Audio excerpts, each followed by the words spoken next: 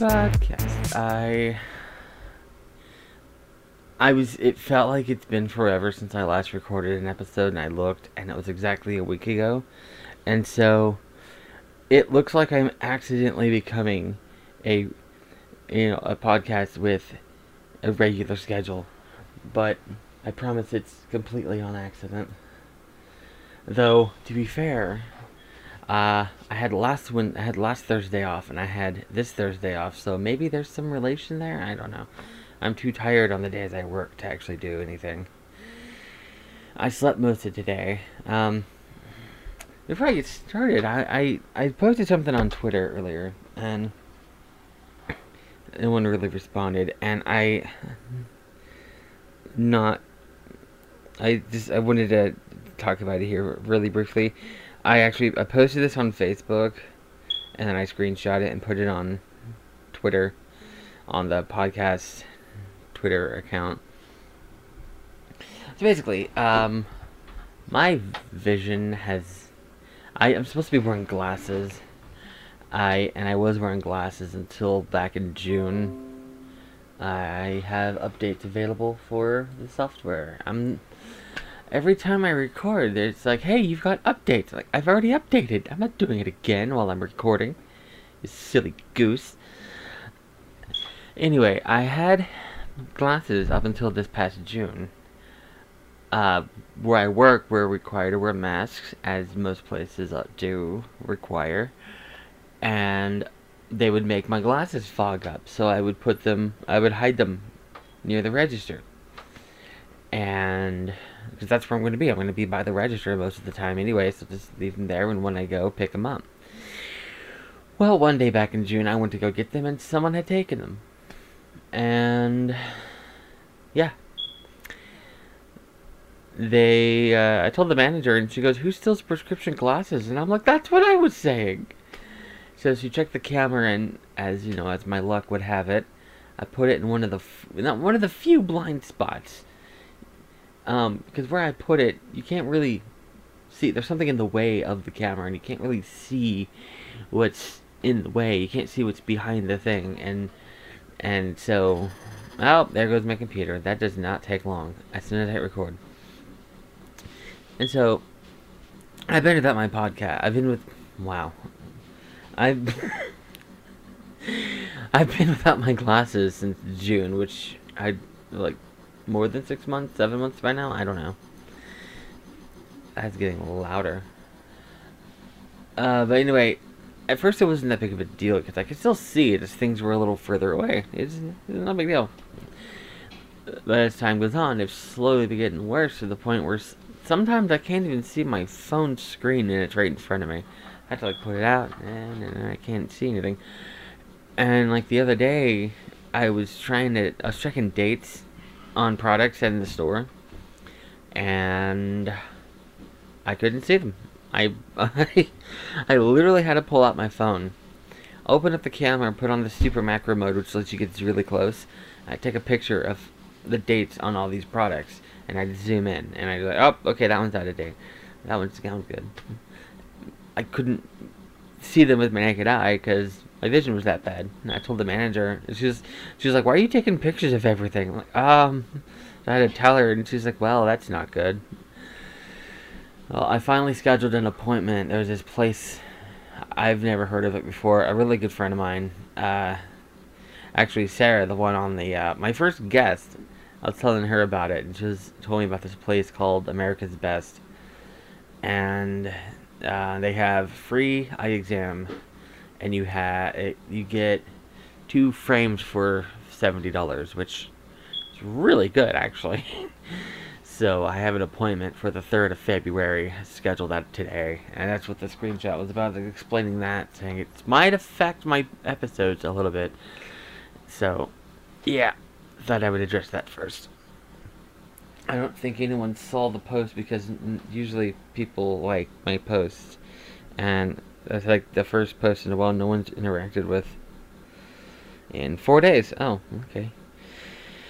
Okay, so this one from 4 days ago, I really was hoping somebody would comment. I wanted someone to argue with me about it or agree with me on it, because I usually, when I tell people this, I get a lot of arguments saying, I disagree. Okay, so basically, I'm just going to read the tweet. Okay, so I might be alone in this, but I've always said that if they ever make a live-action Carmen Sandiego movie, the perfect choice for the title role would be Elizabeth Hurley.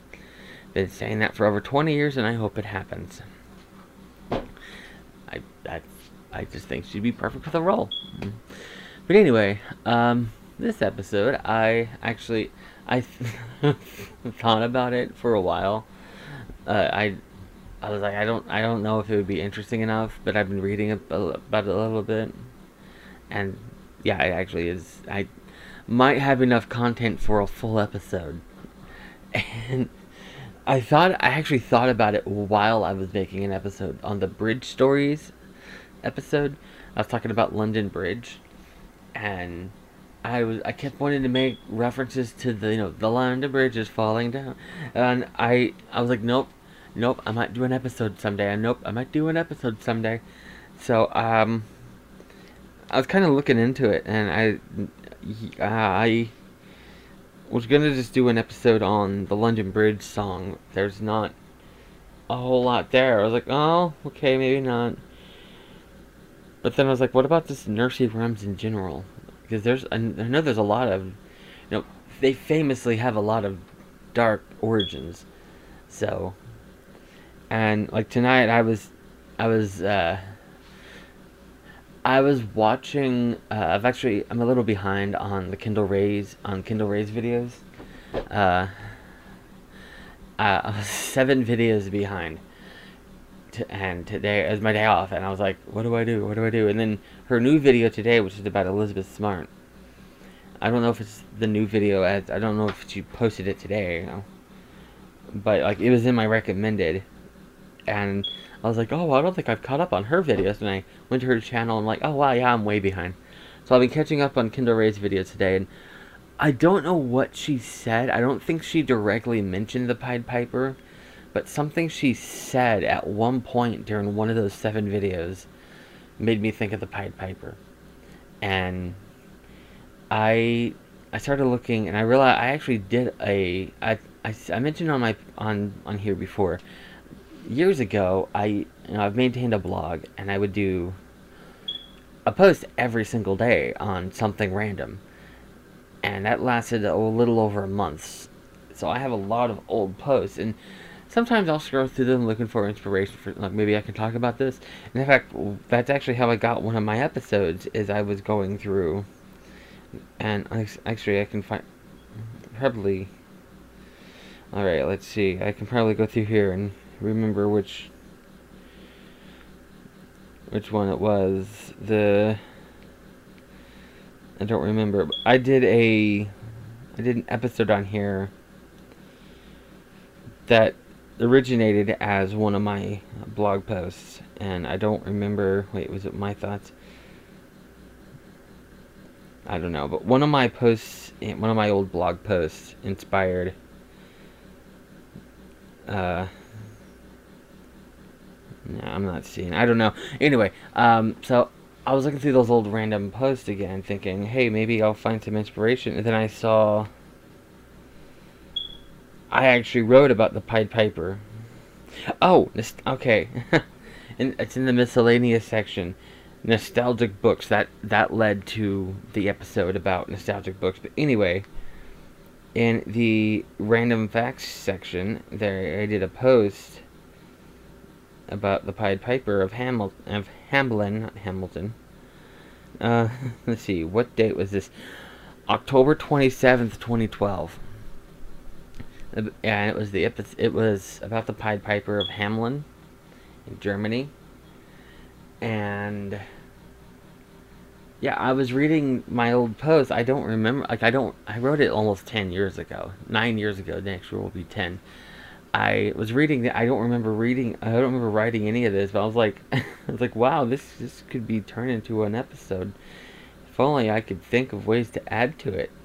And then I remember the London Bridge thing, and I'm like, wait! So, I'm doing nursery rhymes today.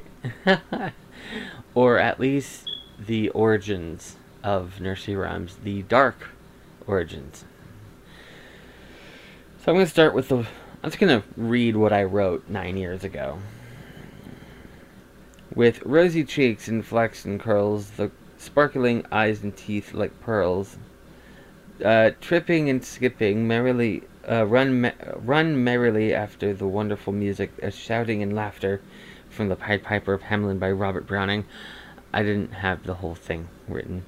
Okay, most of us grew up hearing the story of the Pied Piper, which, oh yeah, if you hear the beeping from the smoke detector, I did a TikTok video the other day where something just fell.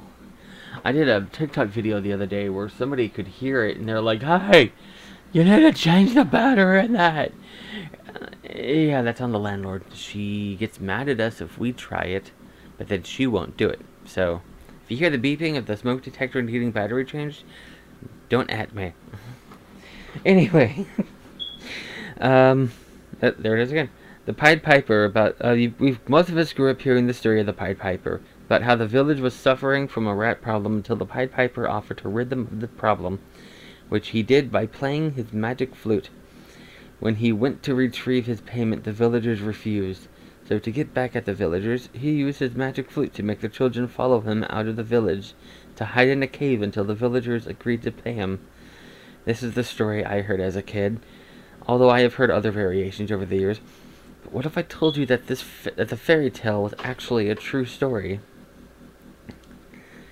In 1285, the German village of Hamelin, which I misspelled in my post, had a serious rat problem. A mysterious man appeared one day. Many believe him to have been Nicholas of Cologne, offering to rid the village of the rats. He made an agreement with the mayor of Hamelin, which I spelled right this time, that he would get paid if he rid the village of their rats. It is said that he used his flute, whether magical or just really good at playing, I'll leave that for you to decide, and lured the rats into the Weser River. When the piper went to the mayor for his payment, the mayor refused to pay him, denying they had an agreement. That night, the 26th of June, 1284... Now I have a conflicting statement, because I said in 1285, and now I'm saying 1284. Just go with it. It was a really long time ago. That's all that matters. The piper used his flute to have the 130 village children out of the village. To lure that many children out of the village. What happened next has been left out of most versions of the tale and replaced with a happy ending. The piper led most of the children to the same river he led the rats to, and had those children drown themselves. The few he didn't drown, he took to the top of Koppelberg Hill and killed them. However, one child was able to get away, and he told the villagers what had happened. By the time they caught up with the piper, it was too late. Modern-day Hamelin holds reenactments every Sunday in the summer. That's what I wrote, and then if you skip over to the Wikipedia page, you will see I am on the wrong page. I need to switch back to the Pied Piper right here. Modern-day Hamelin continues to maintain information about the Pied Piper, legend, and possible origin of its story on its website. Interest in the city's connection to the story remained so strong that, in 2009, Hamelin held a tourist festival to mark the 725th anniversary of the disappearance of the town's earlier children. The rat catcher's house is popular with visitors, although it bears no connection to the rat catcher's version of the legend. Indeed, the really long name I'm not even going to try to pronounce is instead associated with the story due to the earlier inscription upon its facade. Mentioning the legend, the house was built much later in 1602 and 1603. It is now a Hamelin city-owned restaurant with a Pied Piper theme throughout. The city also maintains an online shop with rat-themed merchandise, as well as offering an officially licensed Hamelin edition of the popular game Monopoly, which depicts the legendary Pied Piper on the cover. Actually, I want to see when was it actually. It had. Well, what day did it actually happen? The year. Was it 4 or 5?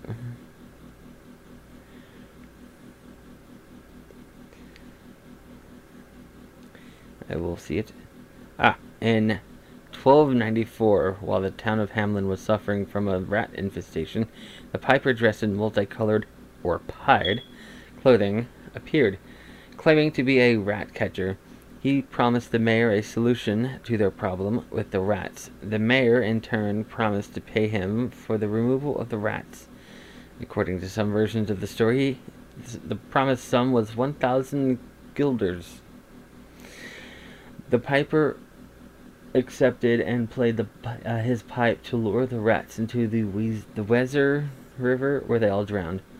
Despite the piper's success, the mayor...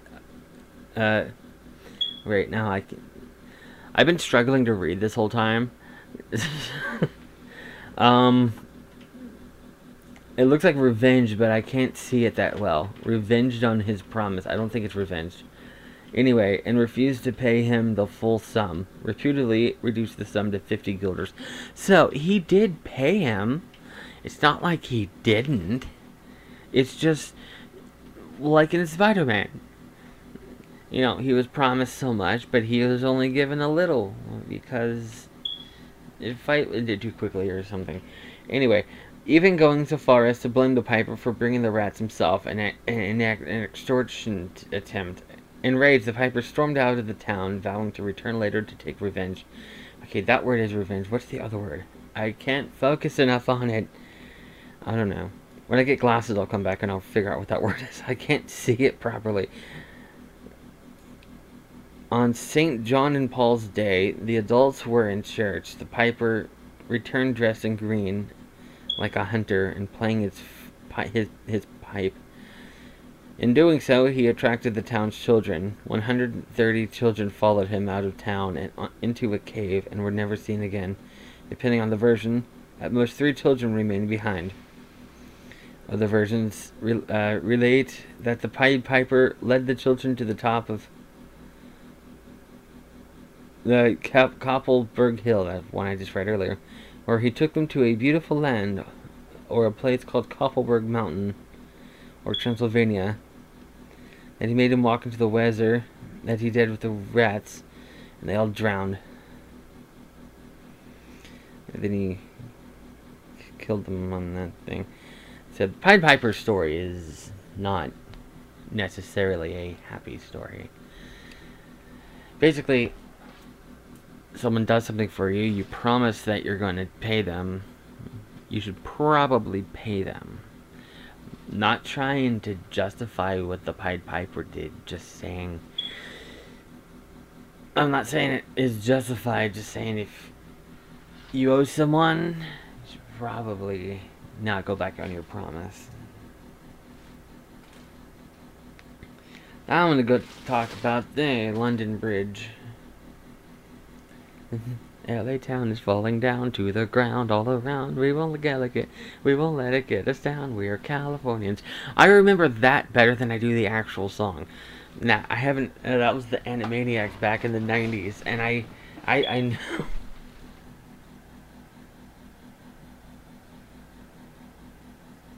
Okay, so apparently the actual version is London Bridge is falling down, falling down, falling down. London Bridge is falling down, my fair lady. I prefer the Animaniacs version. Alright, so apparently I'm trying to see the... I'm trying to find the origin. I had it on here. And there's London Bridge, reconstructed in Arizona. That's the one I talked about. It's the modern London Bridge. Alright, I should probably look up the content section. Ah, there we go. Origins. Apparently it was referencing... Alright, these are words I can't see properly because of the vision thing. Okay, oh! One hypothesis of its origin is that the rhyme relates to the supposed destruction of London Bridge by Olaf II of Norway in 1014. The 19th century translation of the Norse saga, the Can't Read It, published by Samuel Lang in 1844, included a verse by Can't Pronounce that looks very similar to the nursery rhyme.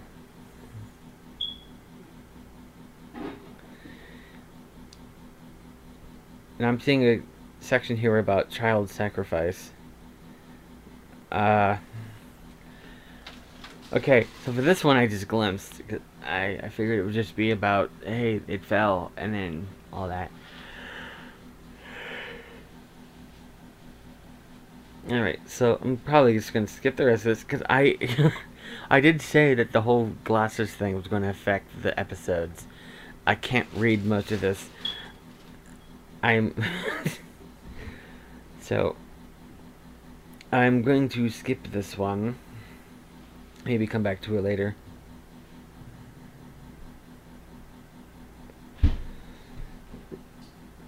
Okay, so I looked up Ring Around the Rosie, and apparently I've been saying it wrong. I've been saying Ring Around the Rosie, and I think that's what everyone says. Apparently it's Ring a Rosies. No, not even Rosies. Ring a Roses.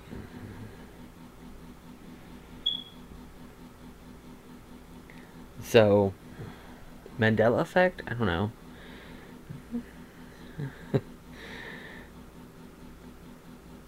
Let's see, what is it about? I know what it's about, but I want to see what this thing says it's about. Let's see. Meaning, there it is.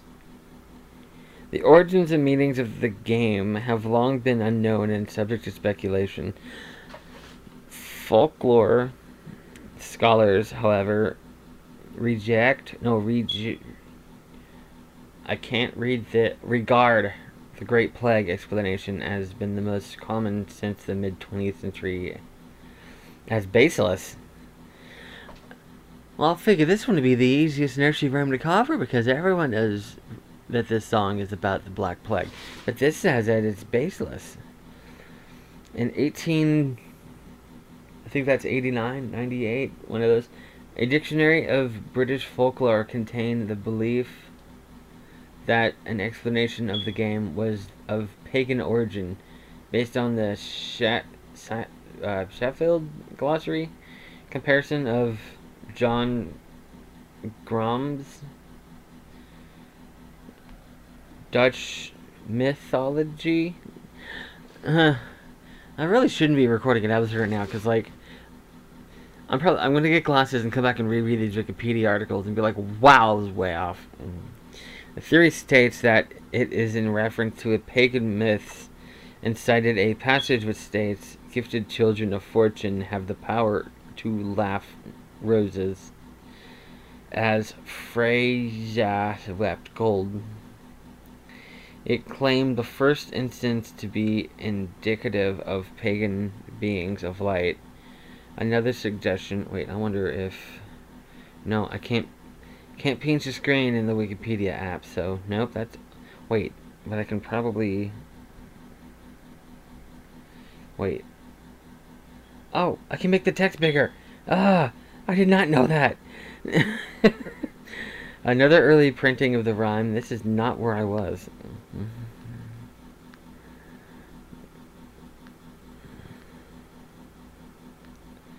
Okay, origins and meanings of the game, theories in the 19th century. Oh, okay. Oh, wait, I want to know what that word was. Let's see, earlier, that I couldn't read. What was it? I think it was in, I don't remember, the Pied Piper. There we go. I want to know that word that I couldn't read earlier.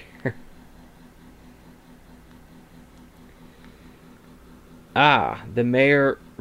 Wait, that's a word I still don't know. Reneged?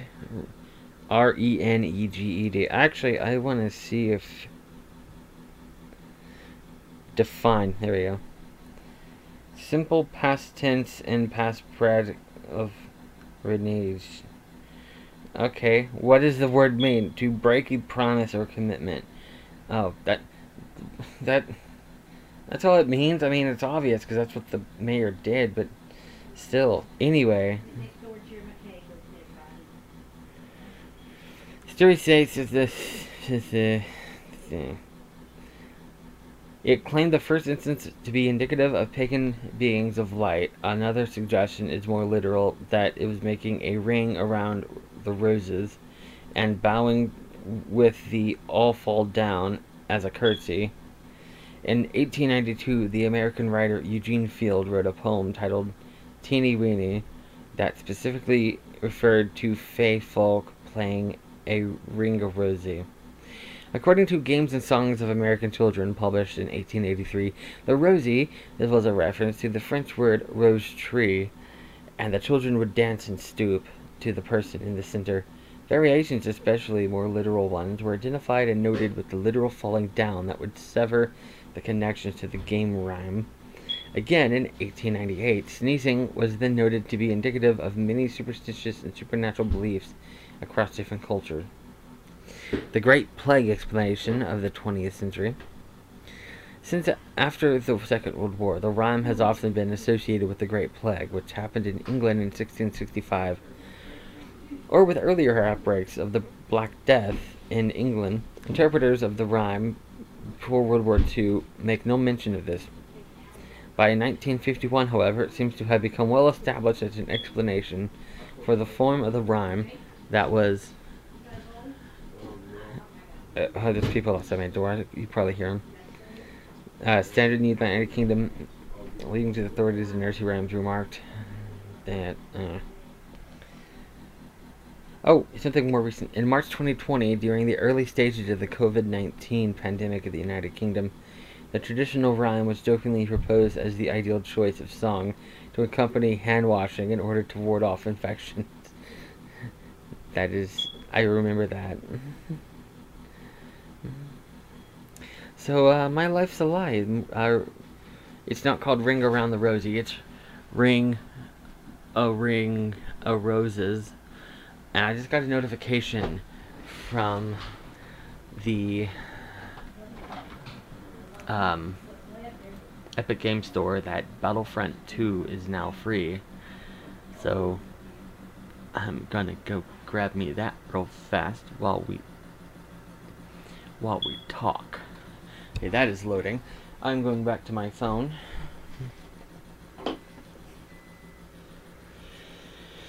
Okay, so 3 Blind Mice. This one I glanced at briefly. Version of the rhyme. No. There is. Oh wait, okay. Star Wars Battlefront 2 Celebration Edition. Get.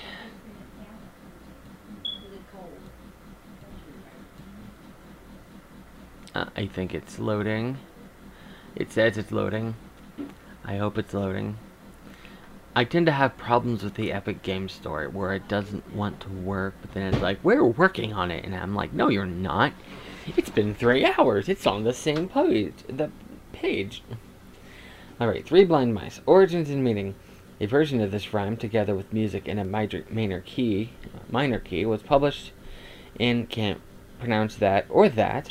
The editor of this book, possible author of the rhyme, attempts to read historical significance into the words have led to the speculation that this musical round was written earlier and refers to Queen Mary I of England blinding and executing 3 Protestant bishops. However, the Oxford martyrs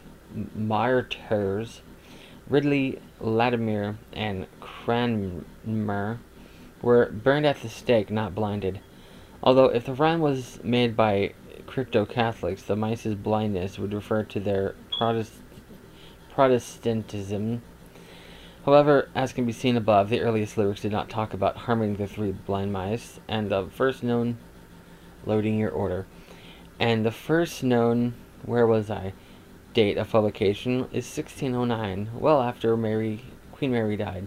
The rhyme only entered the children's literature in 1842, when it was published in a collection by James Orchard Halliwell.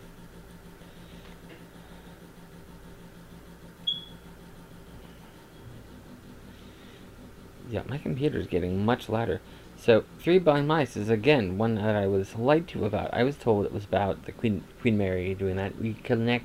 We detected a slow internet trying to load your content, and it is doing it very slowly. It is not my internet.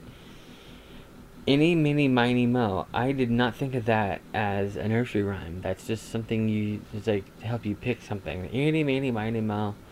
Let's see. I didn't actually read this at all. Current version.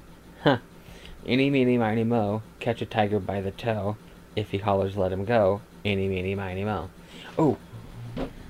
Click here to share your email with EA. I will not do so. I will... Okay, whatever. I clicked it. Nothing happened. Okay. Oh, there it goes. Place order. Confirming order. Thank you. An email receipt has been sent to you. I now own Star Wars Battlefront 2 on Epic Game Store. Anyway, back to Eeny, Meeny, Miny, Mo.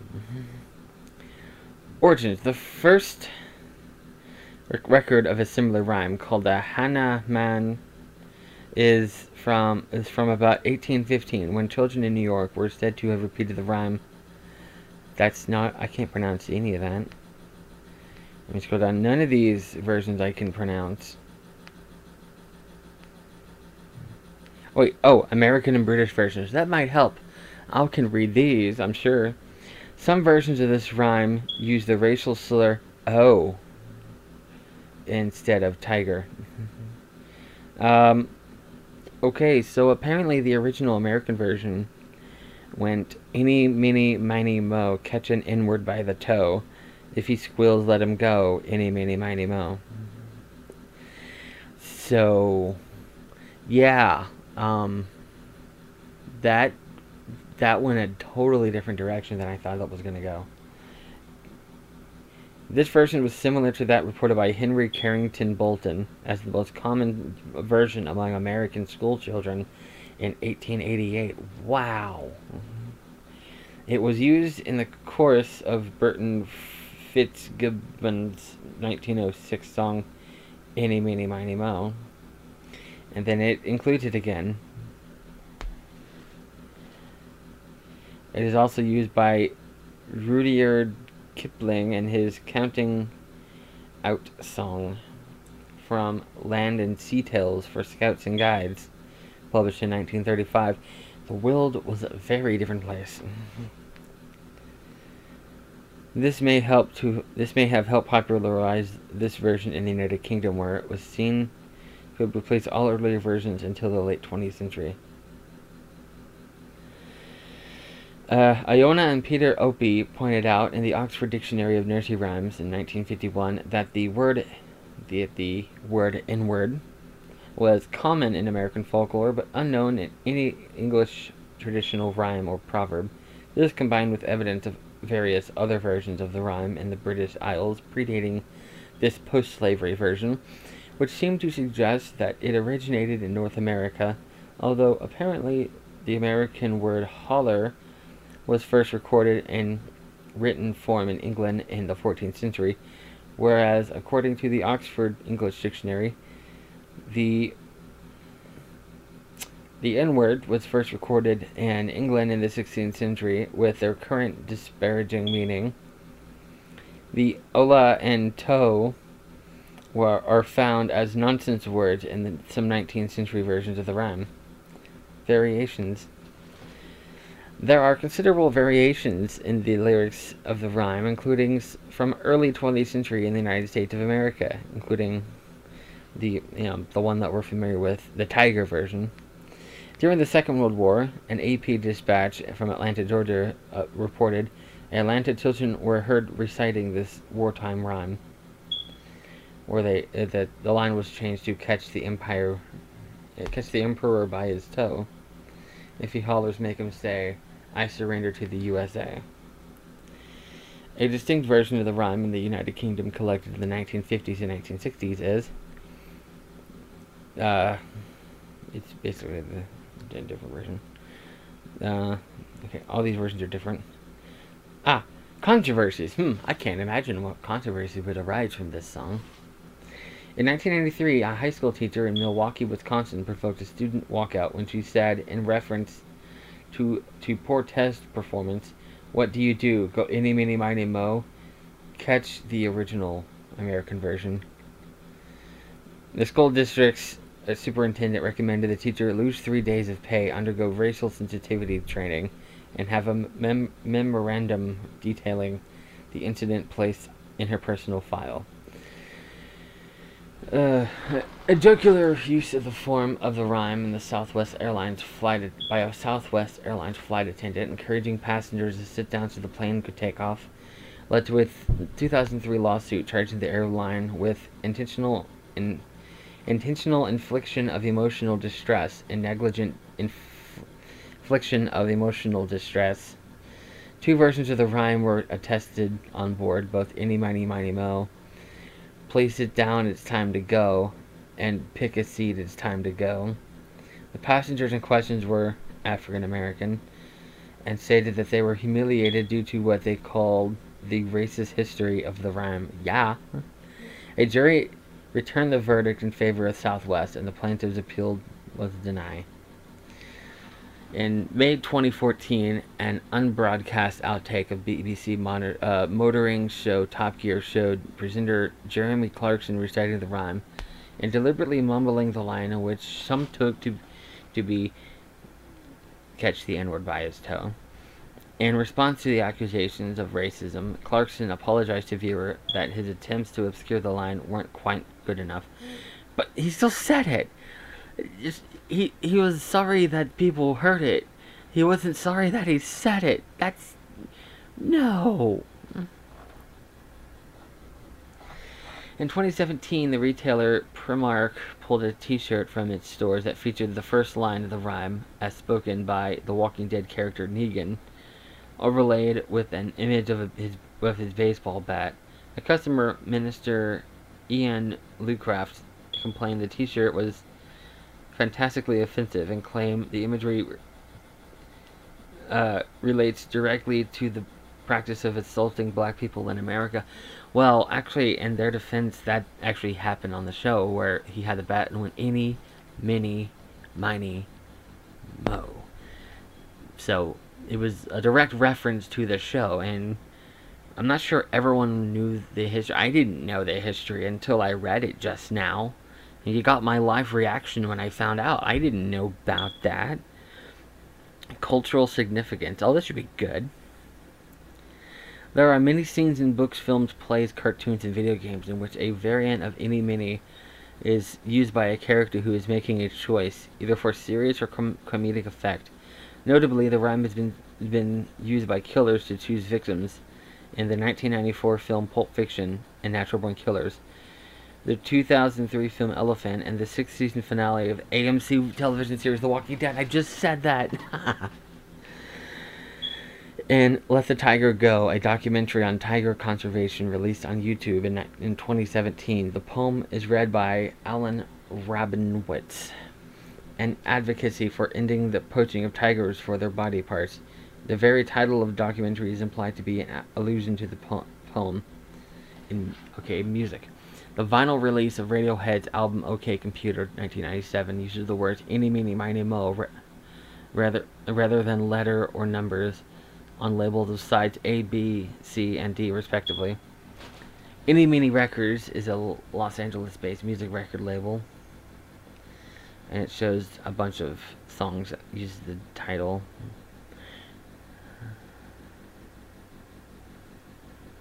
Alright, and the rest is basically, it's like, they mentioned it in Looney Tunes a few times.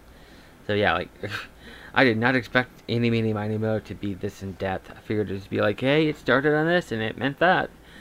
I actually probably spent more time on this than anything else. Hang on. I'm going to set this to install while I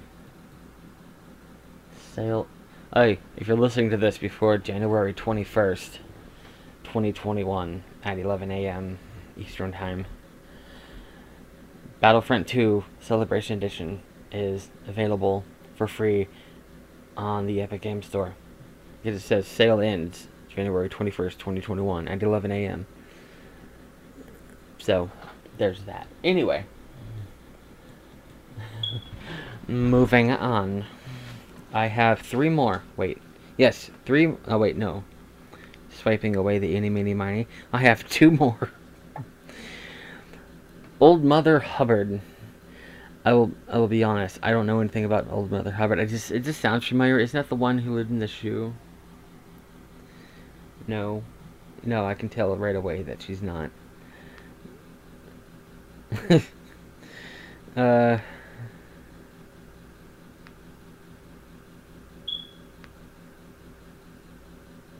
was a book.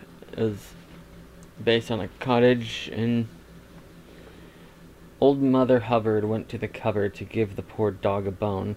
When she came there, the cupboard was bare, so the poor dog had none. She went to the baker's to buy him some bread. When she came back, the old dog was dead. She went to the undertaker's to buy him a coffin, and when she came back, the old dog was laughing. That sounds familiar, but I don't recognize it. This is followed by a series of quatrains in similar format relating to the pair's further activities, the number of stanzas varying in later publications. However, there is evidence to suggest that only the continuation after the first three stanzas was the work of Miss Martin. A review of her work that appeared in the Guardian of Education praised this little book, the poetry of which of ancient date we can recollect at this distance of time, that in our infant days the story of this renowned woman, though full of inconsistencies, we confess, afforded us much entertainment. Since the reviewer, Sarah Schremer, was born in 1741, that would date back to the rhyme's earlier version, 50 years or more. A musical variant of the introductory verses was set by Samuel Arnold in his Juvenile Amusements, 1797. Except that it is not the dog, but the poor children who are the subjects of Mother Hubbard's charity. Another song in Arnold's work was "There Was an Old Woman Who Lived in a Shoe." Let's find something familiar. It's by the same person, which had been given two final lines.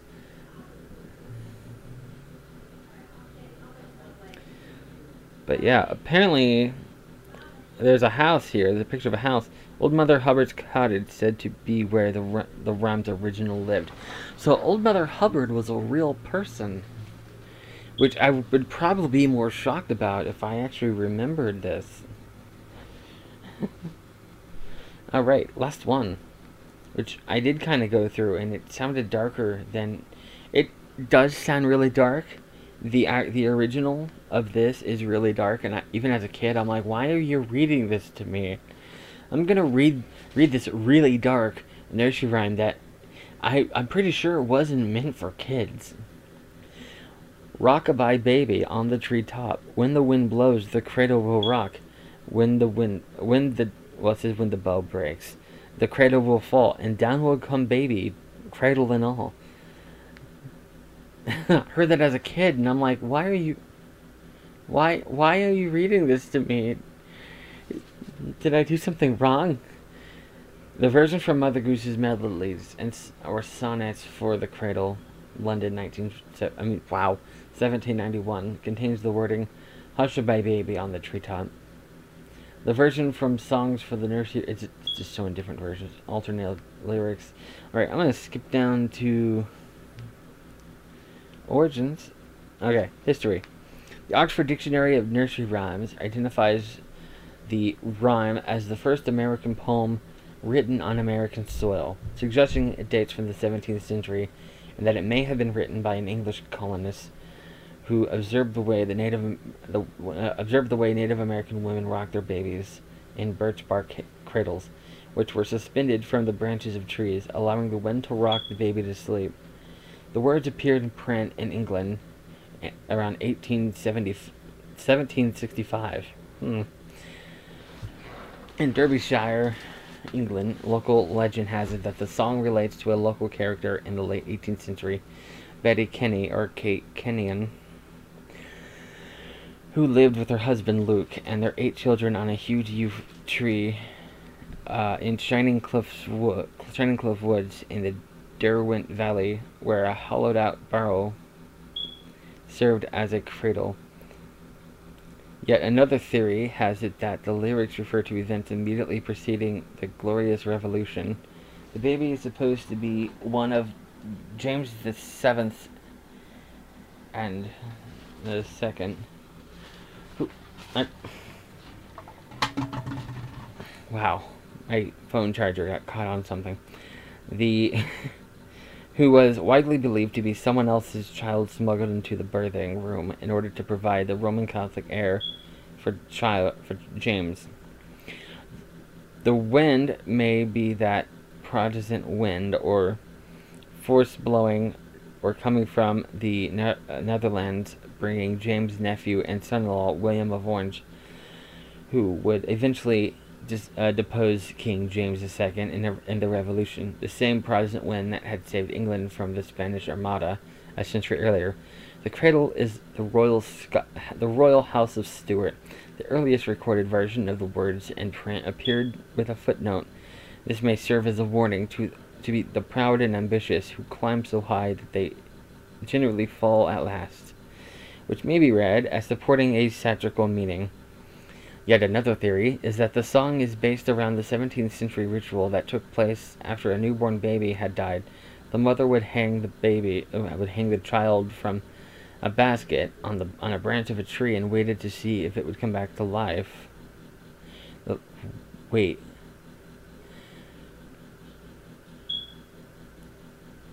Wow, okay, that got really dark.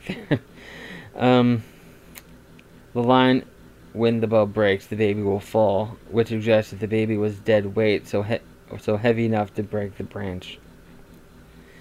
Yet another theory is that the song is from the 17th century British Navy to describe the treetop or cradle now commonly referred to as the crow's nest. The powder boys, or the cabin boys, had to climb up to keep lookout.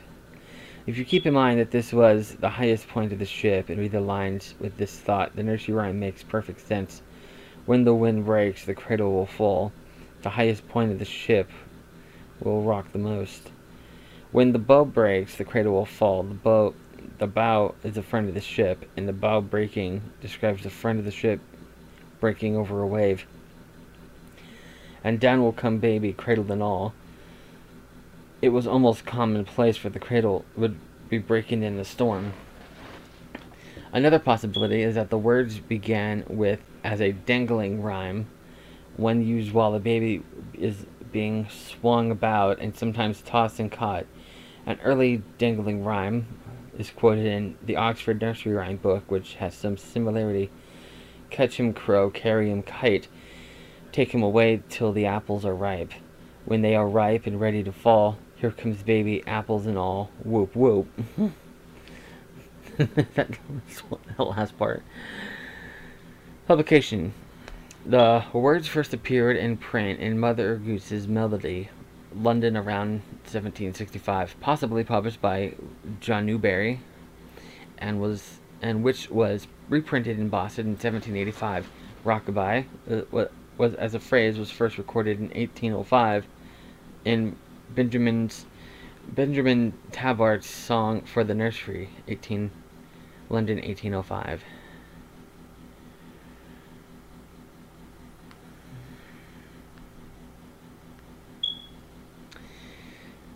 Yeah.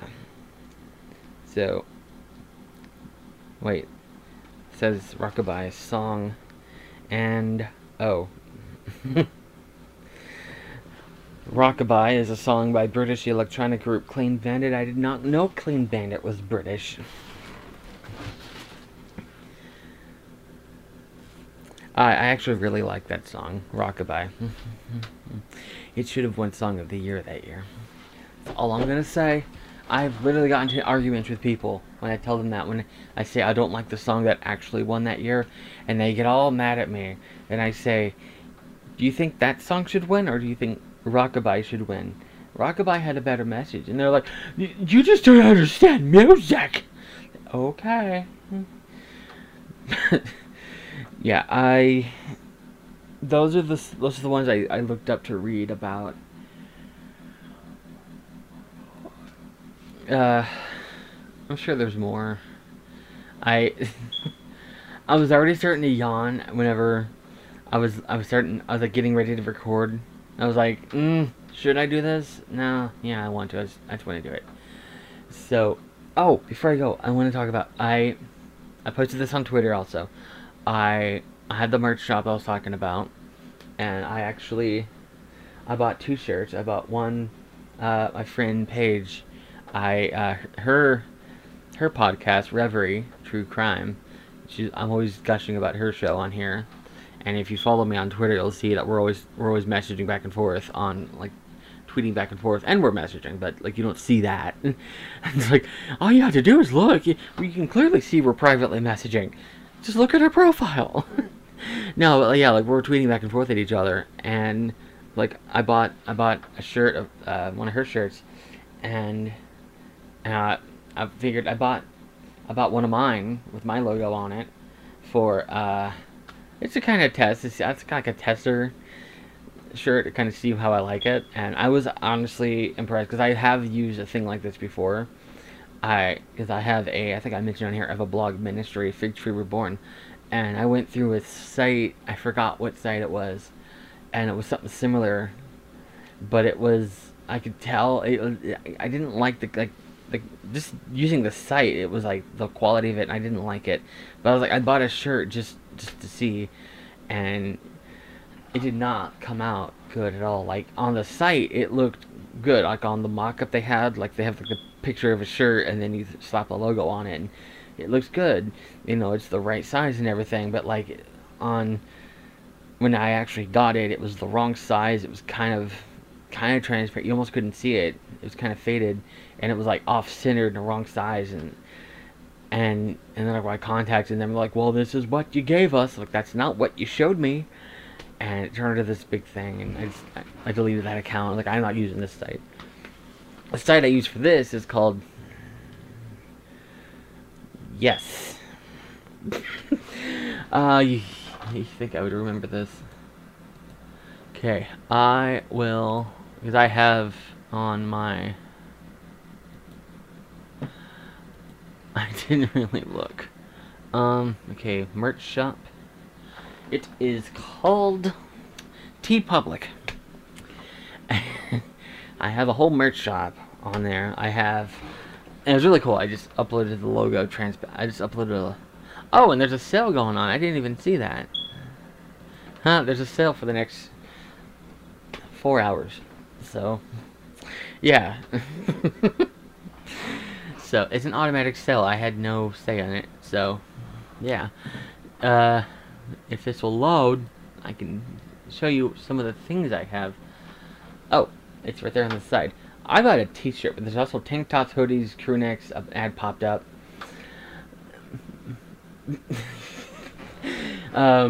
T-shirts, tank tops, hoodies, crew necks, sweatshirts, long sleeve t-shirts, baseball shirts, kids t-shirts, kids hoodies, kids long sleeve t-shirts, onesies, masks, wall art, notebooks, mugs, pillows, totes, tapestries, pens, phone cases, laptop cases, stickers, and magnets.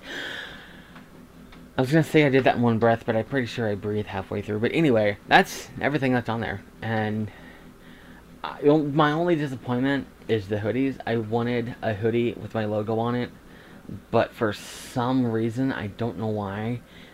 Because if you notice, my logo, it's very colorful and it has a white background. But for some reason on the hoodie, it only does black. It doesn't do, in all these like this t-shirts, you can do it, like the default is white, but like it comes in like different colors or whatever. But like the default is that. I want a hoodie, but for some inexplicable reason that I do not know why, and I contacted them, and they're just like, sorry for the inconvenience. Like, no, fix it. The hoodie only comes in black, and I couldn't make it white no matter what I did. So there's that. Wait, classic zip hoodie. Let's see. That's black. Lightweight hoodie. Black. Okay, well, that is literally my only complaint with T Public. Everything else is great. Like, I got the 2 shirts. They're both, um, the right size and everything, because I wear an XL. Hopefully less than that soon, because I've been losing weight. I don't even know how. I mean, I kind of know how. Like, I've been eating better and walking more, but like, I'm not doing much different than I was doing. I've lost like 30 pounds in the last few months. But anyway, I'm still wearing a size XL. So I figured, I'm losing all this weight, I'll go down a size, but I ordered XL and they fit perfect. They're very comfortable. Like, they're soft. Well, that's another thing. I don't remember that other site I used for the blog ministry merchandise. The shirt that came was really rough. Kind of itchy when I put it on. So, like, everything about that site sucked, and I don't even remember. I can't even tell you the name of it to warn you not to go on there. And it's probably a good thing, because I'd say it and they'd sue me, and then I'd be like, I don't know, I wasn't talking about you. But anyway, yeah. Merch store, I'll put the link in the description. Well, this isn't YouTube. I mean, unless you're watching this on YouTube, then it is YouTube. I'll put the link in the show notes, and the link will be in the description on YouTube. In fact, I added it to my Linktree. Speaking of Linktree, I went ahead and I registered a domain for the website. So the-digressor.com is up. I kind of don't want to release it now. I mean, it's published and up. It just, I wasn't going to start sharing it yet because I'm not fully done setting it up. I went ahead and set a page for every episode, and I haven't filled it in yet. I just like really quick made a quick page with just the links to the like Stitcher and everything, and then like the title and like the episode description. But I haven't put all the extra information in there yet. I'm going to do that at some point. But I figured I'll go ahead and tell people about the website. Like, hey, it's not done, but here it is. So that's a thing. What else? I think that's it for now. Yeah, I will end the episode here, and yeah.